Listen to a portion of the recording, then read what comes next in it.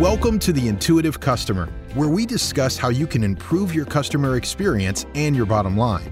And now, here are your hosts, award-winning influencer and pioneering author of 7 books, Colin Shaw and Professor Ryan Hamilton from Emory University.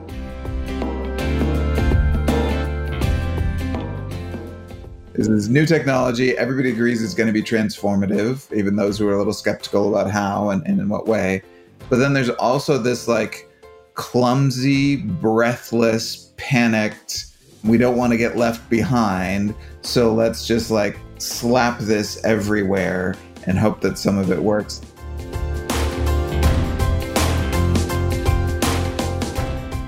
So just like you have communication, which is about what is said, there's actually the meta-communication, as some academics call it, which is about how it is said. So essentially, the emotional sentiment of that interaction. It goes back to that classic computer phrase, which is garbage in, garbage out. If you've not put anything in there about emotions, then guess what? You're not going to get anything out about emotions. And you're going to go back to Zetcho's book, The Big Miss. You're going to miss out on a massive opportunity. Welcome, everybody. We have Zetcho on the show with us today. It's a month after his book launch.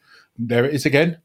It's looking a bit battered, mate, because you've been doing a lot of interviews, I know, over the last month. You've become a very popular figure now. I haven't seen you on the CNN News yet, but maybe you'll get that way soon. I don't know. I feel a little bit of a celebrity. I have my 15 minutes of share of fame. 15 minutes of fame. There you go. Appreciate you still being willing to talk to us. We got you when you were humble. But you're sticking with the little people, Zetcho, and we appreciate that. Out of his 15 minutes of fame, he's only got about 15 seconds left. So he's decided to spend that with us. How about that? Yes. It's time to get on an exploitative reality TV show, Zetcho, while you still have that little bit of fame left. So just a bit of a recap for those people that have not been aware and haven't seen the other 14 minutes of Zetcho's fame. Back in lockdown, Zetcho and I were chatting at the first lockdown and went, what should we do with our time? And Zetcho has worked with Beyond Philosophy now for 13 years. We've been doing this thing called an emotional signature, which is this research that looks at the value of emotions within an organization. We've got this bloody great big database that we've never really looked at. I think it's fair to say that Zetcho is Beyond Philosophy's data guy, correct? He's data guy, absolutely. Yes. Yeah. I say that with love, Zetcho. I've worked with Zetcho a little bit as I've engaged with Beyond Philosophy, and Zetcho's the guy with the answers. He is. I'm the guy with the questions. Zetcho comes up with the answers, which are also important. Yes. Like, why is man on this planet, and all those Zetcho, type of things. What's the answer to that? Well, the answer is 42. You can read that from Hitchhiker's Guide to the Galaxy. Oh, yes. Sorry, I interrupted you. So you gave Zetcho this monster of a database and said, do something with this. Yeah. Could you just go away and look at all this data that we've collected since 2005 on customer emotions and tell me what the key findings are? Anyway, long and short of it is we did an interview with Zetcho on his new book, The Big Miss, about a month ago. We'll obviously put a link to that in the show notes, but we wanted to get Zetcho back on because there's 2 key things that have been sort of rumbling around my brain. And that is, and we've talked, Ryan, haven't we, about customer science, which is the sort of the interaction between, or the fusion between data, behavioral science and AI. And there are 2 bits that I've always found absolutely fascinating, which is the role of AI in predicting emotions and that whole area. So that's what we're going to talk a bit more about today.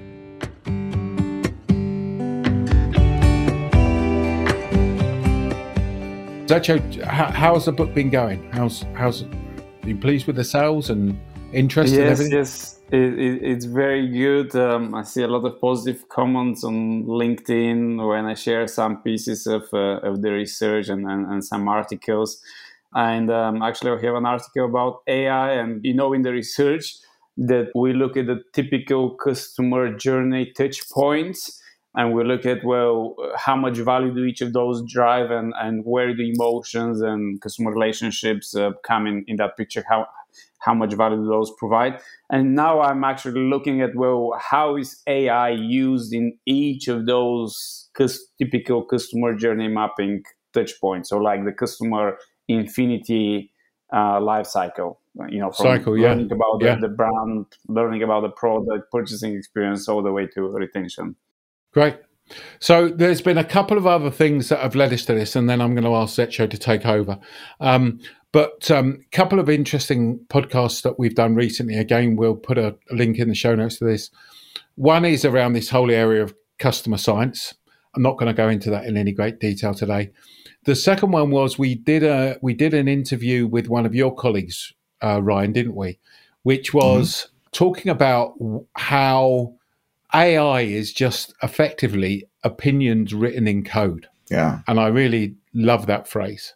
Yeah. So that was Broderick Turner from Virginia Tech. That's right. And he's delightfully skeptical about some AI. So I like that we've had some AI boosters on the podcast to talk about that. I think that's a very important perspective. I also think it's very nice to check in with someone who suggests we tap the brakes a little bit and appreciate this. So that podcast was fascinating. Broderick's always entertaining to talk to and to listen to. Yes. The question that Zetcho was hinting at, though, I think is the third approach. So when thinking about AI, I love talking about what makes it great. I love talking about some of the cautions that we need to think about. The big question, though, is what do we do with this? This is new technology. Everybody agrees it's going to be transformative, even those who are a little skeptical about how and in what way. But then there's also this like clumsy, breathless, panicked, we don't want to get left behind, so let's just like slap this everywhere and hope that some of it works. As opposed to, you saw this, by the way, when Web 2.0 first came out and there was all this social media. It's like, well, we got to be there. We don't know what it's doing. We got to be there. And so a lot of brands acting in some really clumsy ways and sometimes in detrimental ways. And I'm seeing some of the same impulse around AI. But I think, what we'll talk about with Zetcho is there are opportunities to do this intelligently, to solve actual specific problems, to be goal-oriented in the way that we approach these things. So I'm excited for this conversation. I think this will be really interesting because as somebody who's not deep into AI, I have those same questions. How do we use this new tool intelligently? What is it good for? Yeah, and going back to the title of Zetcho's book, that the big miss. The danger is that what people are doing is they're building AI systems and missing the whole fact that customers have emotions, and they're just treating it as if customers are just rational machines that are going to buy things in the same way as they've always done, and they're not. So Zetcho, perhaps you could start to talk us through the thoughts around this sort of emotion and AI. Yes, like you said, I think the danger is to be successful with AI, and obviously it needs a lot of data and also the right data. So I'm like with those like AI, yes, you have to start looking into that and could lead to a lot of good results. But obviously you need the right data for it to learn. And here's the thing.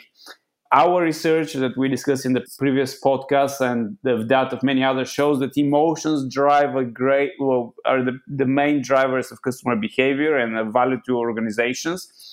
And so if you don't, I think the danger is like if you're missing some proxies or emotional data, you may not find the real drivers of customer behavior. So I think this is something that people should be cognizant. And Ryan, when you said like people are jumping, like we gotta be there, it reminded me of a story, and that I think is typical of how people approach digital transformation. So we're working with a water utility company, and the guys specifically wanted to test and find that they wanted to be in social media and have channels through Facebook and Twitter and you name it. And they were specifically wanted to ask customers about those channels. When we started talking to customers, we found that basically we found that 94% of their contacts came from the through phone and not through social media, right? But when we found, well, what are those contacts about? So a big cause for those contacts were things like my sewer is blocked. Right.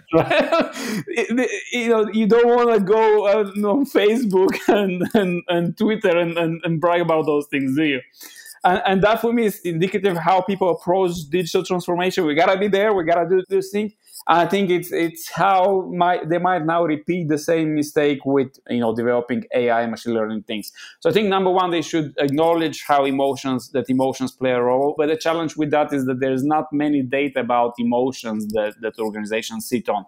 Having said that, I'm going to tell you 3 good examples of organizations that have succeeded with that.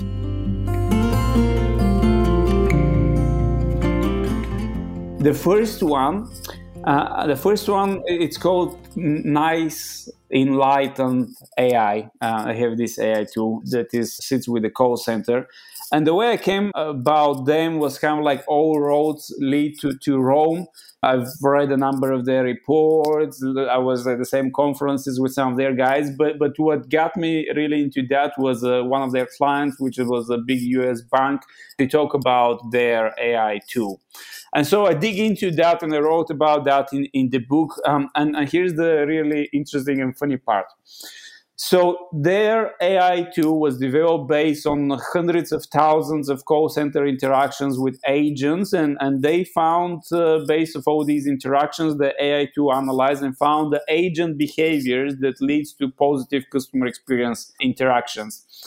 And many of those are actually identical with the research that I did, and that I found that basically things that empathizing to customers, showing that you're understanding, respect is one of those key emotions, actively listening to customers, all those things that came from our research, their AI tool found that those are the key agent behaviors that drive value. And so their AI tool is really interesting. But what it's not doing is it's not an AI bot that takes over the conversation. It's actually a tool that helps agents to have a better interaction with customers, and also helps coaches, instead of randomly picking a phone conversation to listen, they have a sentiment score on each call based on, and again, maybe we should explain to customers where does this sentiment score comes. So just like you have communication, which is about what is said, there's actually the meta communication, as some academics call it, which is about how it is said. So essentially the emotional sentiment of that interaction. So their AI tool can give this emotional sentiment score on each interaction and can score it on a number of different variables. And so the coaches could go and pick up certain conversations and certain recordings and see what is a good or not so good thing about that, and provide the coaching to agents. So that's one really interesting thing. Another one, and this is really clever. So back in the days, there was an article that in HBR that the UK mortgage company had trained their agent to recognize if the customer is called thinker or actor, and like 4 different types, and they should adapt their behavior and the interaction towards that customer type. Well, now you have this smart behavioral routing that can route the call to an agent. The model predicts would be the best able to handle that interactions based on the customer's characteristics and history and the agent type. So for example, Ryan, if you call this bank or so, they could route you to Colin, for example, instead of routing it to me or someone else. That sounds like a disaster. But I understand the point you're making. That's really cool. Right. I mean, what we were talking about earlier in terms of like training customers to behave in ways that are not necessarily intuitive to them, like that application suggests we might be able to route, certain customer types to people's natural kind of tendencies or gifts, yes. Which sounds kind of amazing. Yes. They should employ that in dating apps. What are we doing? Yeah, that would be good. Not that I've ever used them, of course. They came a bit late for me, just as the time as I started this relationship. That's when the apps came. Can I make a suggestion that we change the subject? Okay, I'm changing now the subject. So that was really interesting. And again, it shows how AI can be used to help train agents to evoke certain emotions. And again, how the AI found that emotions affect customer behavior. Now, the next one is really interesting. And again, I wrote about this company in my book. The company is called Signment. Maybe I might be mispronouncing it with my Bulgarian pronunciation. I think it's a startup. If my memory is correct, it's a Canadian startup. But what Colin said is the guys create a fusion between data, technology, and behavior science. This is, maybe other than Amazon, this is one of those few organizations that actually do that. So the company, it's B2B, it's working with large organizations like banks, telecoms, and other organizations whose customers might be experiencing financial difficulties. But what tends to happen with most organizations is when the customer defects on a payment, that's when the organizations go and they typically what they do is they defer payments. But essentially that's like kicking the can down the road. Now what this company does is they're taking data from their client and also data from outside sources, and their AI machine learning algorithm can predict which customers are likely to fall in these difficulties and to defect on payments.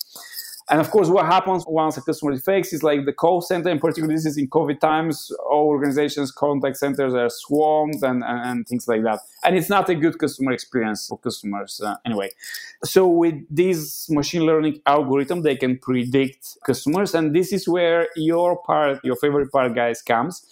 They use behavior science to nudge customers towards behaviors that they could change the structure of some payments, and this is self-service, so customers could choose different options. And they also use natural language processing, NLP, to kind of see the sentiment of customers' reactions to those nudges and stimuli, in how customers respond to those and how they write and stuff. And so they adapt. So what they send the customer next, their behavioral algorithm changes the nature of the response depending on customers' reaction to that nudge and stimuli. So I thought that's really interesting and empathetic way to use data and AI and behavioral science to create a more empathetic customer experience and also better customer experience, because it saves the customer relationship. It helps with retention. It doesn't drive costs to the contact center, and it's a better customer interaction. So I thought that is a good way to use AI and behavioral science in one go. I like that. How are you going to grow your market when everyone is competing on the same things? What are your customers' unmet needs in your market? What drives and destroys most value for you? And what are you going to do first? Since 2005, we've been helping organizations answer these questions. Our unique discovery tool, the Emotional Signature, will change the way that you look at your market. Let's have an informal conversation on how we may be able to help you. To set this up, simply go to beyondphilosophy.com/contact. That's beyondphilosophy.com/contact. And we look forward to talking to you. Colin, you and I, several months ago at this point, you had posted on LinkedIn asking for examples of bad customer experience, and we shared some of those stories on the podcast. Yes.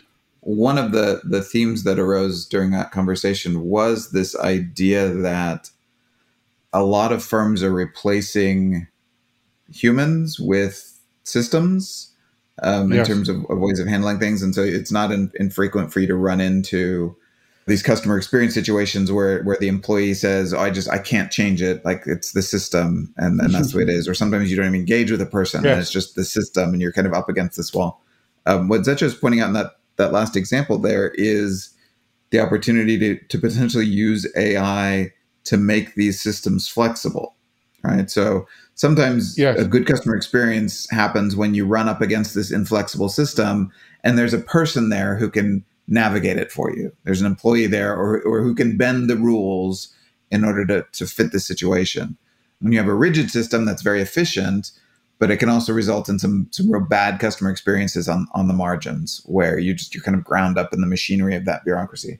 Yes. So that's just pointing to this opportunity of a system which is very efficient, but then a system that is potentially able to flex and bend based on a lot of specific characteristics of what's going on. And that seems like the best of both worlds potentially, which is very interesting. Yeah, and this is where I think that organizations are, going back to your point originally, Ryan, I think a lot of organizations are just jumping on the bandwagon. And again, just bear with me whilst I explain this. So again, we did a podcast based on a book you've just read called The Myth of Experience. And we'll put a link to this in the show notes. And one of the things that it talked about in there is, do you have enough data to make a decision? Or do you think that you have enough data to make a decision? And it talked about the fact that there are kind learning environments and wicked learning environments. So a kind learning environment is where you have all of this information, or you have all the information that you can possibly get, and you can make a good decision. A wicked learning environment is where you think you have all the information that you've got, that there is, and you're making a decision on it. The issue being that in the wicked learning environment, you think you've got all the information, but you haven't got all the information. So where does this all tie together? Where this ties together for me is that I think that too many organizations are building AI systems in a wicked learning environment. Yeah. So they are building AI systems based upon what they think they understand about their customers. And if we go back to Broderick, they're building AI systems based upon their opinion. So again, go back to that quote I love from Broderick. It wasn't his quote. I can't remember whose quote it was, but he did mention it. That AI is just opinions written in code. Overall, the danger is that organizations are building their AI based solely around a rational experience. Yeah. Okay. And not taking into account the emotional side of things, and certainly not taking into account the behavioral side of things and the nudges that Zetcho is talking about, and therefore not able to do some of the things that Zetcho is talking about there in terms of the nudges and being able to be based upon your behavior, being able to be put through to certain types of people, personality and segmentation and everything else. And I think that's a real problem, because all it's going to do, it's going to, what's the word I'm looking for? Perpetuate the current problem. And the current problem is that everybody looks at an experience just through the lens of this human being is an automaton that's going to make logical decisions. And everybody that listens to this podcast knows that we believe that that's not the case, and we actually make weird decisions. So I think the issue really is that these organizations need to embrace that emotional side and the behavioral science side to be able to fully understand what and why their customers are doing things. And my worry is that organizations aren't. It's as simple as that. Yes. Yeah. It's funny. It's coming up with a 10-minute explanation to say it's as simple as that after 10 minutes of talking straight. So. It was more compelling, though, after you did. I think that there are at least two sources of bias that go underappreciated by people who are not well trained in artificial intelligence. So that it seems like magic to people who don't understand kind of the mechanics of it. Like, oh, artificial intelligence just going to organically turn into a human level intelligence all on its own. We don't need to worry about it. One of those sources of bias is the one that Broderick was talking about, which is kind of the way that the algorithm's set up. There's bias inherent in that because it's created by people. And so we're going to overemphasize certain things, even what's measured and what's optimized on. These rules tend to be built into the algorithms themselves. The other is the one that I think Colin was emphasizing just now, which is the sources of data that are used to feed the algorithm. Like we've all heard that story about an artificial intelligence bot that was created and then fed on Twitter data. and then turned into a misogynist Nazi almost immediately. Because why? There wasn't a problem with the algorithm. The algorithm was just designed to like suck in Twitter data and then figure out the rules of creating tweets. It was just fed on this toxic soup of the worst of humanity. And so the tweets it started creating were terrible, and they had to kill the bot immediately. Less extreme examples of that happen when you feed your AI engine on data that doesn't include, in this case, emotions, or anything related to that. Like now we're getting a version of a bot that's optimized based on the data that it had, and it grew in that way, but it's missing a part of the story.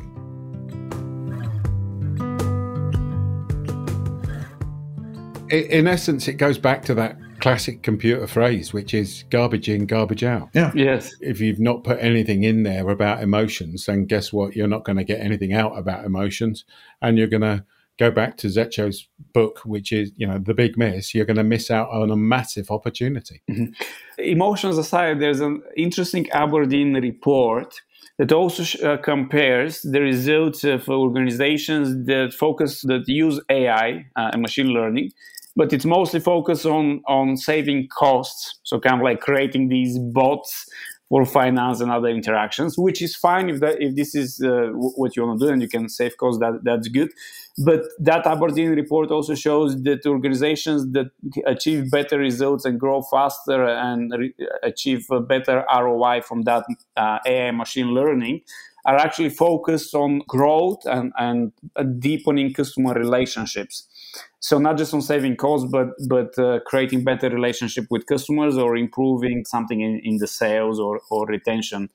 And that is interesting. As we discuss about the future and you talk about these bots, an interesting story that I read comes from Ogilvy Consulting, which in Vietnam created an AI avatar based on a celebrity.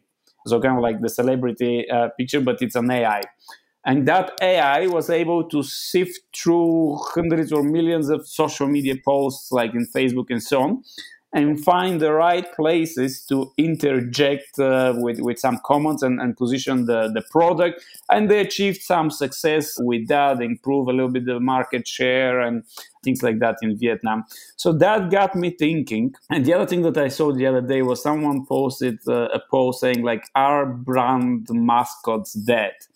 And actually, I think with AI, and maybe something to interject as well, in my book, I write, like, for example, organizations that don't have customer service or direct interactions with customers, one of the ways to form an emotional connection is through the brand, whether it's brand advertising focused on emotions or something about shared values, and I think, but connection there. I think, and we know the role of avatars, how they're easily recognizable. So think of like Aflac's duck or Michelin Man for Michelin. So this is what I thought, that the future of these brand interactions with customers at scale is by giving personality to these brand mascots. And this personality could engage with customers' emotions and based on shared values, or showing the values that the organization has, or creating this some sort of humorous or something emotional connection with customers. So I think that would be an interesting future where brands could use AI in this area and in this fashion. Yeah, I love that. Sure. No, that's really good, Zetcho.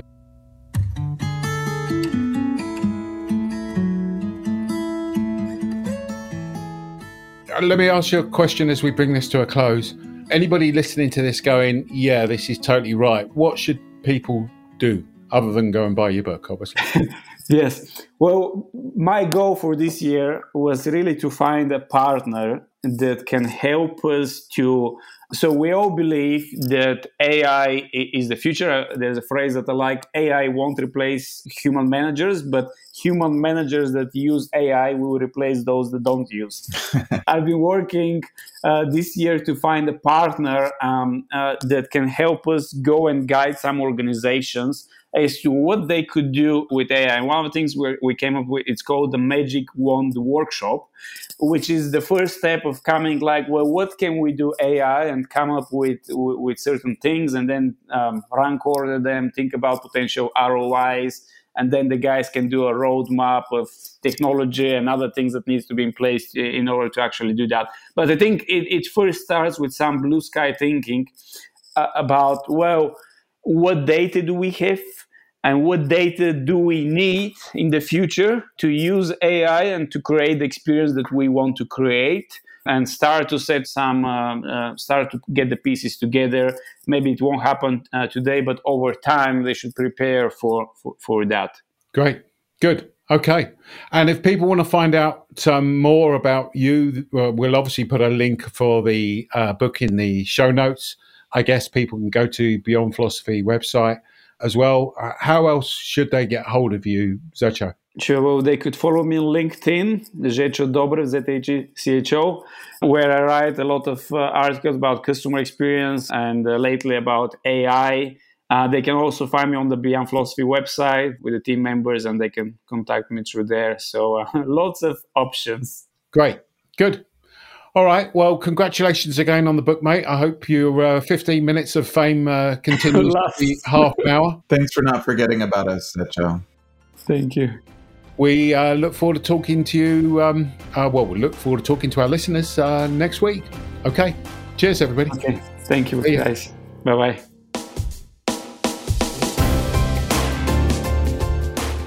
This has been The Intuitive Customer with Colin Shaw and Professor Ryan Hamilton. But it doesn't end here. Just go to beyondphilosophy.com/podcast to find all of our shows, access free tools and resources, and subscribe, won't you? That way you'll never miss a show. That's beyondphilosophy.com/podcasts. We look forward to talking with you next time on The Intuitive Customer.